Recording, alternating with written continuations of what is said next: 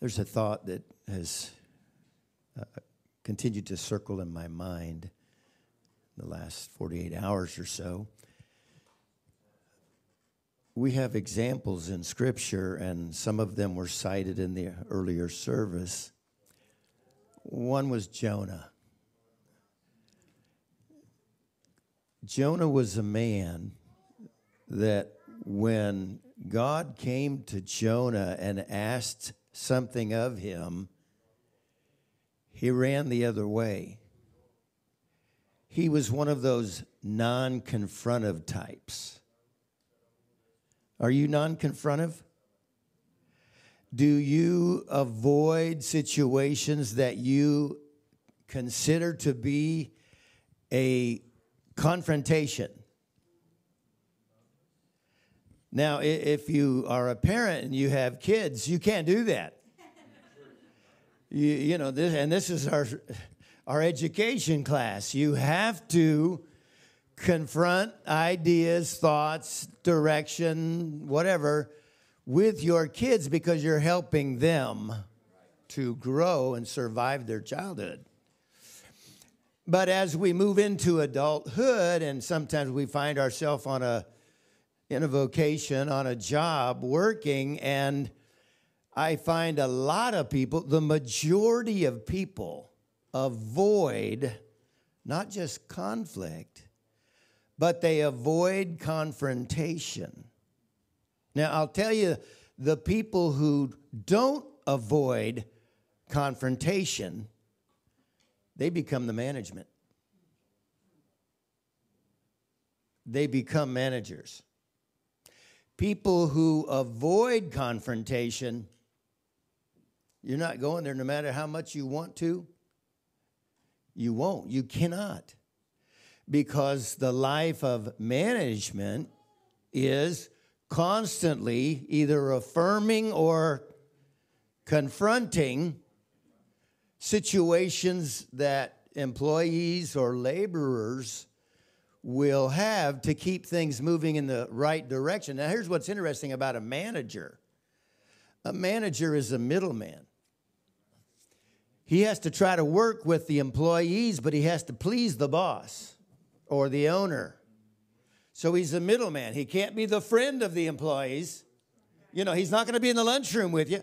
I didn't mean to go here, but here we are. But here's the thing. We say, well, that's just not me. That's just not my personality. Well, right now anyway. But I will tell you from experience, in my 20s, God dealt with me about confrontation, which I so quickly wanted to avoid, but he let me to know this is something that you have to get through, and you need to learn this for the future. Okay? So in other words, he knew something about what he wanted me to be involved in the future that I didn't have a clue of, that was going to involve the need to confront. Now, are you hearing me? So, Jonah was not the confrontive type, yet he was asked to go and deliver a message to a people that he felt like were not going to hear him, were not going to receive him, so he ran the other way. He was afraid of the people. Now, it's very common in human beings to run from the things that they fear. Agreed? Anybody ever experienced that? Go ahead, slip up a hand. You've wanted to be brave, you've wanted to be courageous, and you wanted to be somebody that might be even considered to be management, but there's this thing called confrontation that you have always avoided, and you know there's a need to change. Okay? Now, Jonah ran from what he feared. There was another guy in the Bible, Moses. Moses, having had some idea, maybe from his mother, Jochebed, I think was her name, and the Lord, that God had an intention, or we might call it a calling, on his life that would be into his future. It wasn't today yet, but it was in the future, and there were indicators coming to him. But yet he found himself in a situation that brought fear. When he had acted out on his feelings and maybe what would be the eventual calling in his life, it didn't go well. He killed a person and then tried to cover it up. And then when he realized it wasn't covered up, that scared him. So what did he do? Rather than face his fear, he ran from his fear. Now, you know how long that run lasted? It lasted 40 years. It lasted for a major part of his life. And then it took God approaching him way on in life and saying, look, I have intention for you. I have a calling on your life. And, excuse me, you have ran.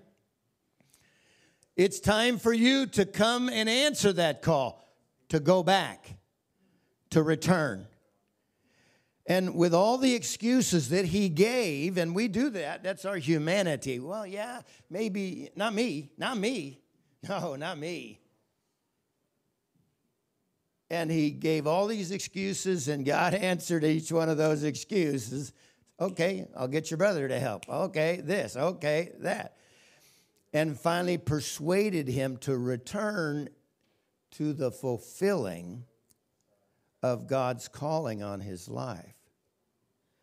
But it was fear that he could not face that caused him to run. That's two. Now we have a guy by the name of Jacob. He had a brother, Esau. More than that, he had a mother. And in the process of God's trying to reveal intention for Jacob and Esau, his mother formulated a plan because he was the favorite of the mother. And in the process of working that out, his brother became enraged at him, and rather than face Esau, rather than face the problem, with the help of Mom, my brother lives over in whatever place that was. My brother Laban, run for your life, go live with him for a while. And once again, a man whom God had intention for, faced with the fear of his brother and the circumstances that he probably could have got himself into all by himself, but he had a little help. And so now he's in trouble and he is fearful. So what does he do? Does he face the situation? Does he deal with the confrontation? No. He ran. Here we have another example in the Bible of a man running and spending a major portion of his life. Now, I don't remember how long these guys lived. They lived a lot longer than we do today. But still, it was significant that he was out there, what? Raising animals. In the wilderness, raising animals. Call of God on his life. And then, let's turn to Genesis chapter 31 at verse 11. And while we're turning there, we have a man by the name of Ananias that was mentioned earlier today. When Saul of Tarsus, who was like the arch enemy of the church,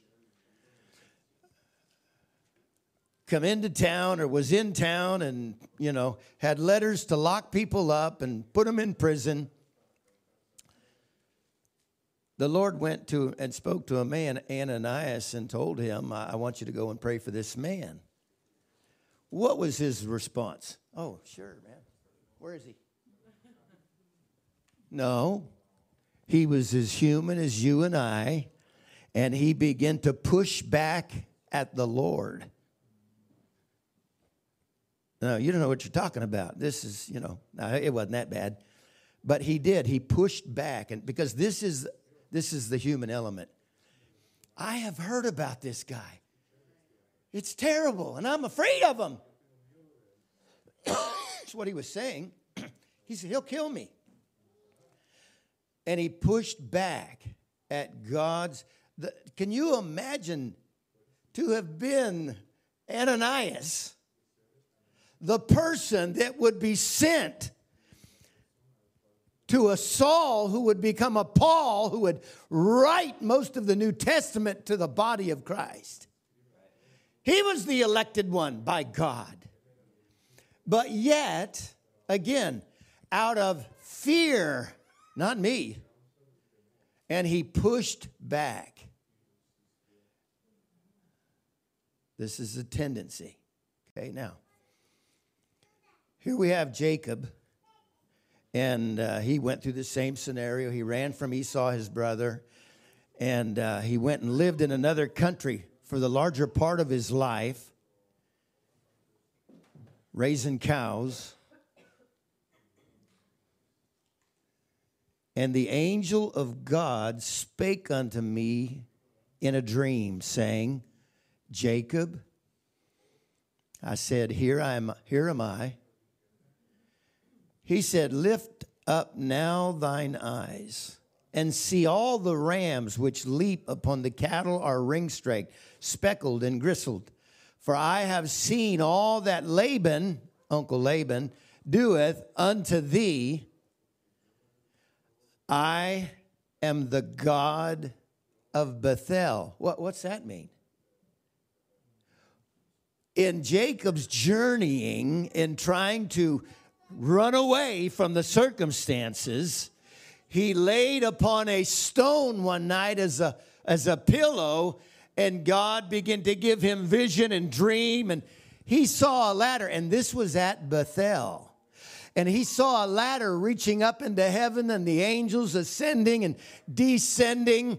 And God stood at the top of the ladder and he said, I am the God of Abraham. I am the God of Isaac. And now I am the God of Jacob.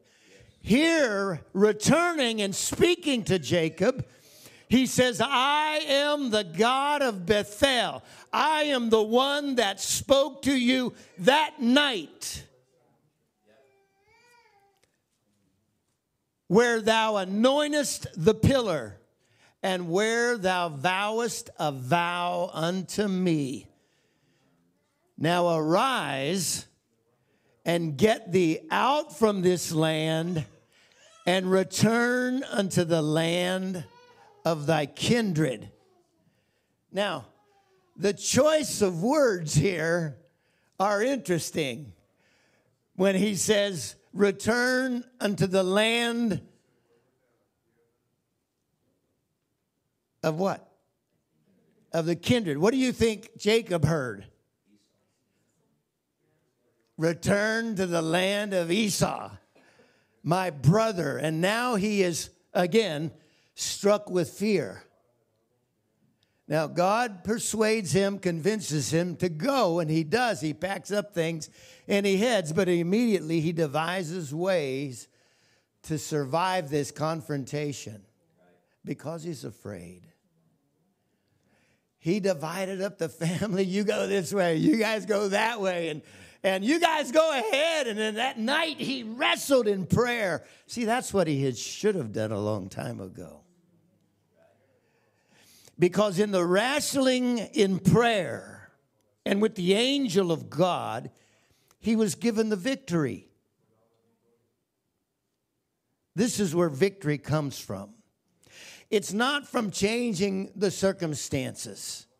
It's not from avoiding the things that we fear the most. It's facing your fears straight ahead, getting victory with God to simply move forward.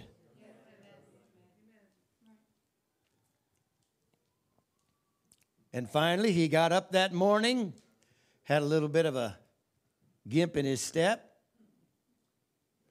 and headed that direction. And when word come, he said, send word, tell Esau we're coming. And they did, and they came back, and they said, he's coming too. He's got 400 men with him. Ooh, and now all that fear surfaces right to the top again. Jacob wasn't an angel. He was a man like you and I. And when you hear the report and you hear of circumstances, you start to weigh it all out, and what happens? Fight or flight. And it's mostly flight. Jacob was the little guy. Esau was the hunter. And it's such a miracle of God when he sees them out there a long ways, and man, he's, giving it this.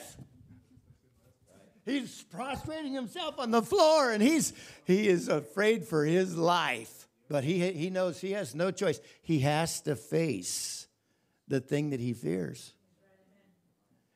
And when he does, and he finally comes into contact with Esau, what happens? Esau embraces him like a brother.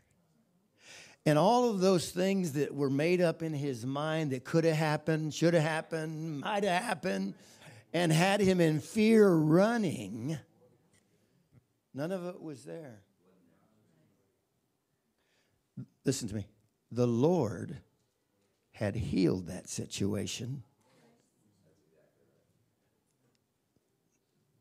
The Lord healed Esau.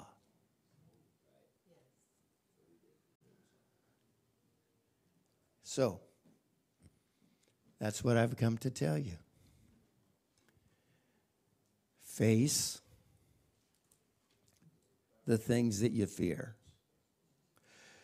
Don't live a life of non-confrontation. Confrontation doesn't have to be a fight. It's simply facing off with the thing you fear the most for whatever reason. You've probably got lots of evidence in your repertoire. The Lord will help us when we face the things that we fear. And once, Elder Hart, I come into the last part of the service, and I only heard the last remarks. And he was talking about the point beyond your failure. In other words, God using you after you've gotten over or gotten beyond your failure. And this really is kindred to that, sister to that, when you get beyond your fear. When you think about Abraham, again, instructed by God to take his son up under yonder place and worship and to offer his son on the altar of sacrifice, I can't imagine the grueling trip up the mountain. But oh, the comparison of getting beyond that moment. The things that he had to have feared. He had to have been concerned. I think he convinced himself, God is able to raise him up, but I have got to obey him and do what he said. But the Lord, in that moment, said, stop what you're doing. Now both of us know. Now both of us know you were not just willing, but you were able to do as I have asked you to do. Now let me make a provision for you. See, God's supernatural hand always wants to work in our midst. But the part that I think about the most is him coming off that mountain.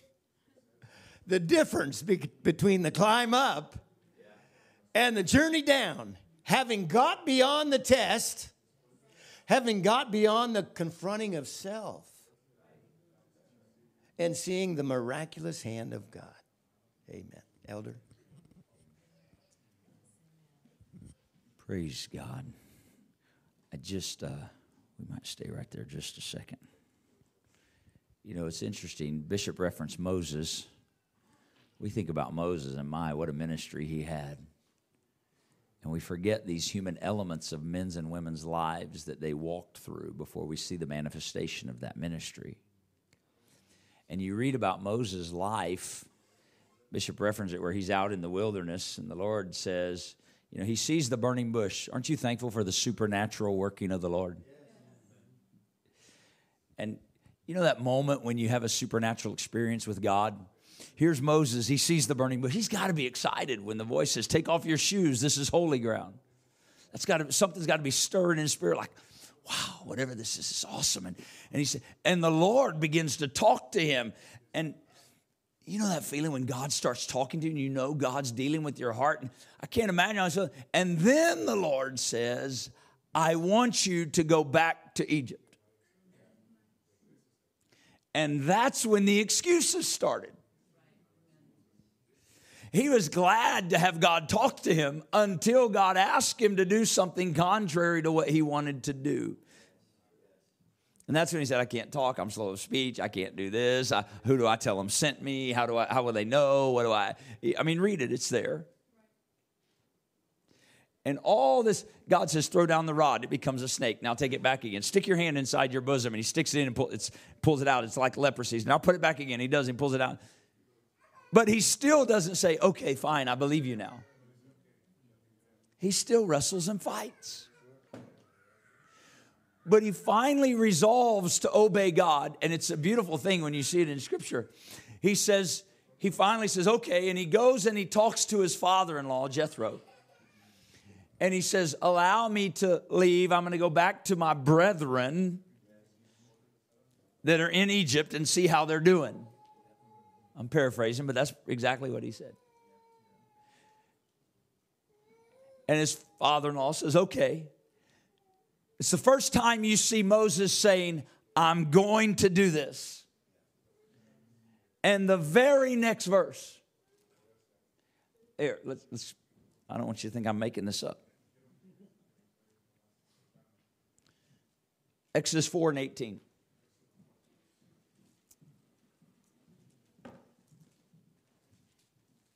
It's the first time we find Moses saying yes, or at least expressing it to anybody what he's going to do. Moses returned to Jethro, his father-in-law, and said to him, let me go, I pray you. Return to my brethren which are in Egypt, and see whether they be yet alive. Yeah? This is his expression. I'm going to do it. Jethro says, go in peace. Watch the very next verse. And the Lord said to Moses, in Midian, that's where he wasn't supposed to be. Go, return to Egypt, for all the men are dead that sought your life. I see that and I'm like, you know, Lord, you could have just told me that first. I mean, does that make sense? I'm like, why didn't God just start there? That's what we want.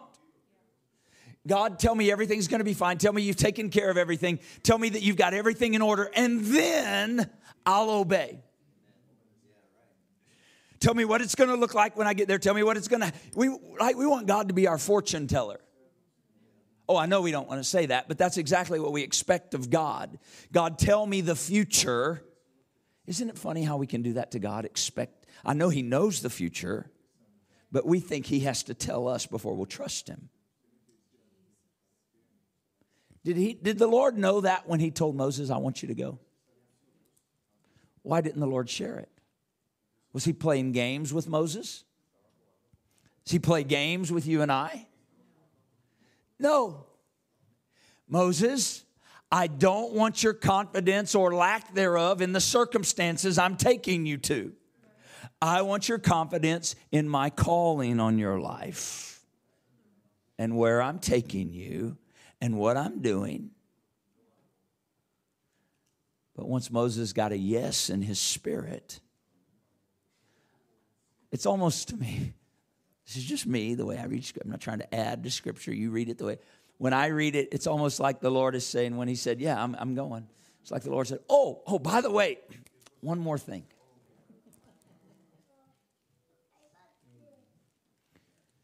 All those men that sought your life,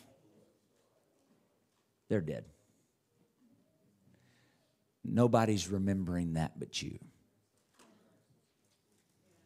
I took care of all of that past that would try to keep you from walking in my calling on your life.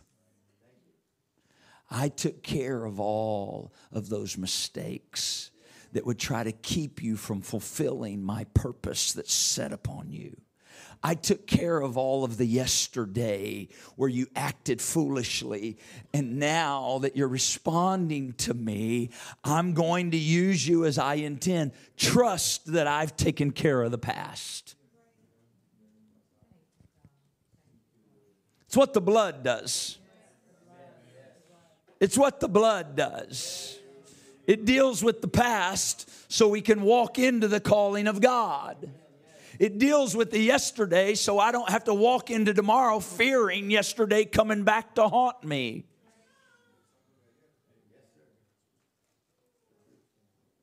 I remember, I'm not going to call names. I remember a young man. He's not here today. He was working, and all the work he was doing, it was under the table. I learned this through a different deal. I'm like, what's the deal?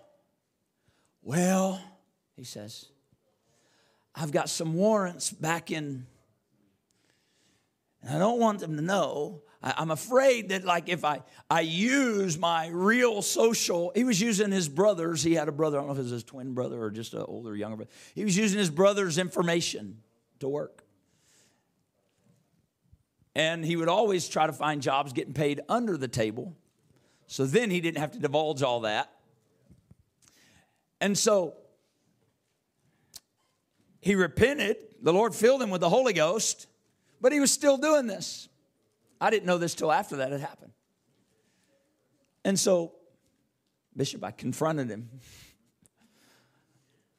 I said, hey, what's the deal? And that's when all that came out. I didn't know all that. He tells me all this stuff. I'm like, he's a single young man. I said, you ever plan on getting married? Oh, yeah. God's going to send me somebody. I said, you going to get paid under the table and take care of your family? Is this the plan? How long are you going to carry? You're going to get married and you're going to try to buy like a car and a house and you're going to work under the table, or you're going to use your brother's Social Security? We're just talking real life. Is this okay? But I'm talking about real life and God using us. He was so sure that the moment he stepped out and put his Social Security number back out there into the system, I think was his words. All those warrants are going to come up. They're going to come. I'm going to go back to jail.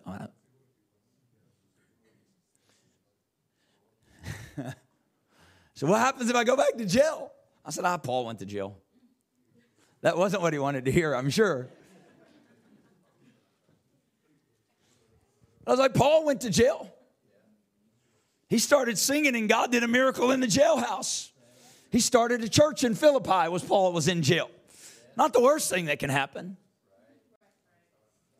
I've not spent time in jail other than voluntarily going in, but I think I understand you have a place to sleep and food.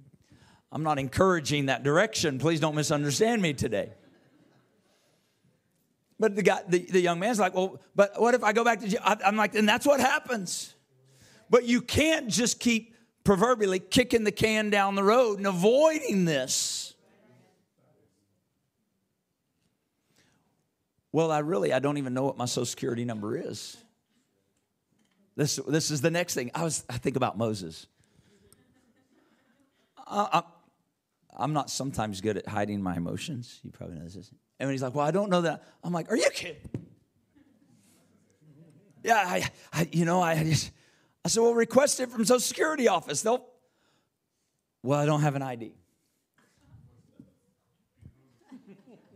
I'm like kids these days. I don't. If you're a kid, don't take that. I don't have an ID. I'm like, this is getting one thing. This must be how the Lord felt with Moses. Another excuse after another excuse. Like, this is a real man's life. I wasn't faulting him, but we got to press beyond this stuff. I'm like, okay, go get an ID. Well, if I go to the state and get an ID and they look at my old ID where I came from, all those warrants are going to come up. Oh, now we're really getting to the root of the issue, aren't we? He was dancing around the whole thing.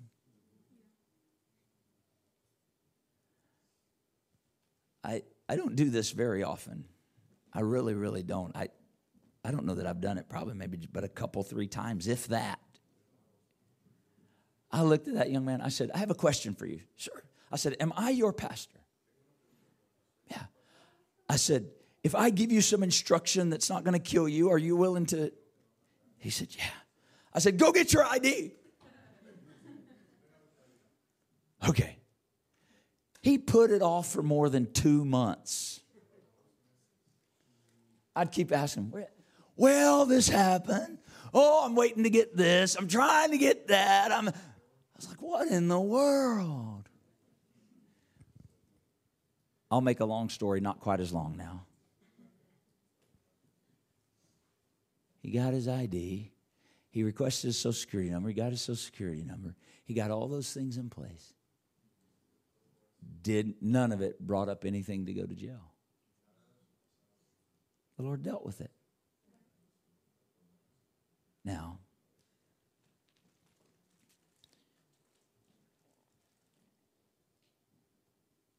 why is the Lord dealing with us about this today? That's what we have to ask ourselves. Why is the Lord dealing with us this way today? Here's why. Because He knows us. He knows us individually. He knows us. He knows our frame. He knows our rising. The Lord knew what Moses had done. But He's a God who delights in mercy. He's a restorer. He makes things new. He takes things that are broken and shattered beyond what we can imagine, where we see no way at all of it ever being corrected. And He has a way beyond what we can even comprehend of taking and turning those things that we thought were evil and using them for good.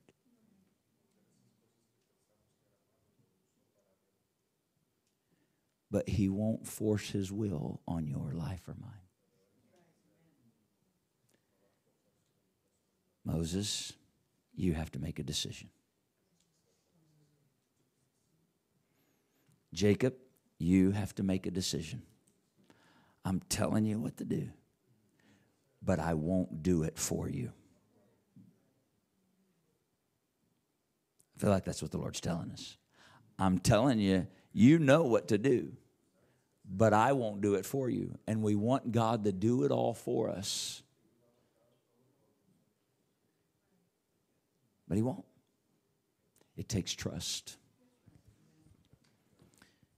I'll finish here.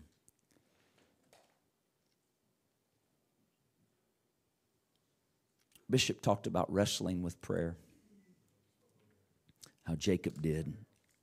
And that's really where the victory is won. And when he said that, I couldn't help but think about the Lord Jesus Christ. We know, we see in the Lord Jesus, we believe what the Scripture teaches, that in Jesus Christ, the man Christ Jesus, dwelt all the fullness of the Godhead bodily. He was God manifested in the flesh.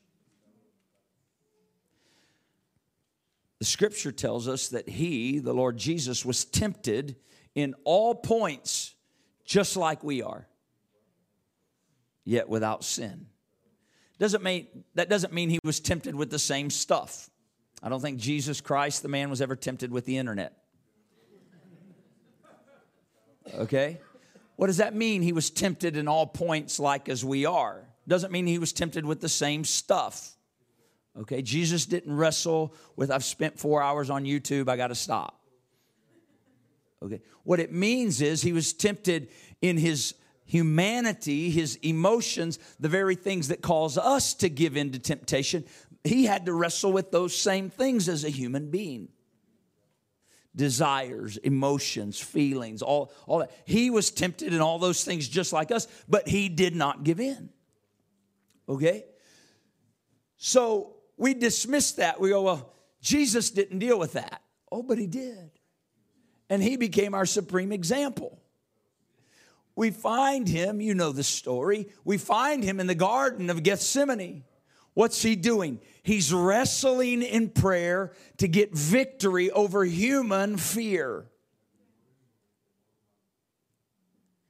Now, for some that may be sacrilege. You're saying, you mean you're telling me that God in the flesh feared? I'm not telling you God had fear. But I'm telling you the man Christ Jesus was tempted in all points like as we are. And so humanity would have to feel fear. If he didn't, then the scripture wouldn't be true that he was tempted in all points like as we are. And so why is he? You never find Jesus in his earthly ministry. All through his earthly ministry, you never find him having a conversation with God about not really wanting to do the will of the Father. Matter of fact, he says, I always do that which pleases my Father. He said, the things I do, it's not I that does them, but the Father that does it in me. But when he was facing something, death on a cross, and the humanity had to deal with and face something and confront death, knowing it was the will of God, then at the end of his ministry, before the culmination of the great victory that he was going to walk into, then we find him in the garden, and there he's talking to the Father, and there he says, if it's possible, I'd like to do my will and not yours. Is that the word? We read over that, we quote that, we say, but that's what the wrestling was. The will of humanity versus the will of God. And it's really what becomes the wrestling in us. I know what God's asking of me. I know God's given me some direction, but my humanity is really wrestling with that.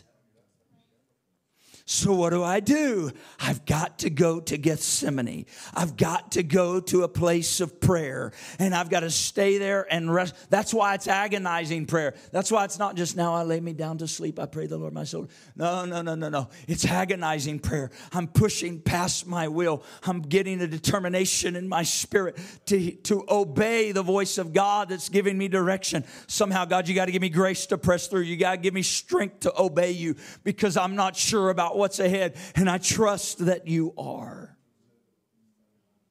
It's the victory that was wrought in the garden. We all have to deal with it. Why don't we stand together this morning?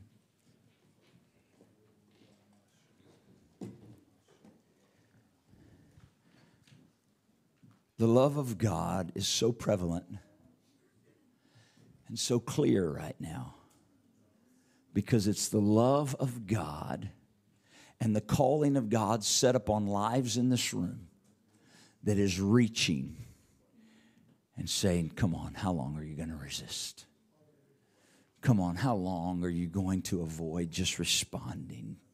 How long are you going to respond partially, but never respond fully because of what you see that could be ahead?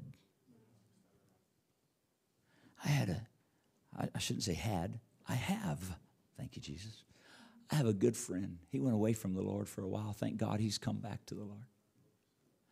I watched him wrestle with the call of God on his life, and it led him into places I'm sure he never thought he'd go when he ran. He made decisions I'm sure he never thought he would have made if you would have asked him when he ran. It affected his home, his family. I'm so thankful he's made his way back to the Lord. I thank God for that. Does that mean, well, God's just not going to use him now because, no, God doesn't think and work that way. He comes back. God restores. And God says, okay, let's go. That's what I hear from the Lord today, saying, come on, come back, plug in, get past it, confront that issue, and let's go. There's work to do, Moses. There's work to do, Jacob. I got promises on your life. I got promises on your family. I got calling for you. There are people waiting for you. Let's go.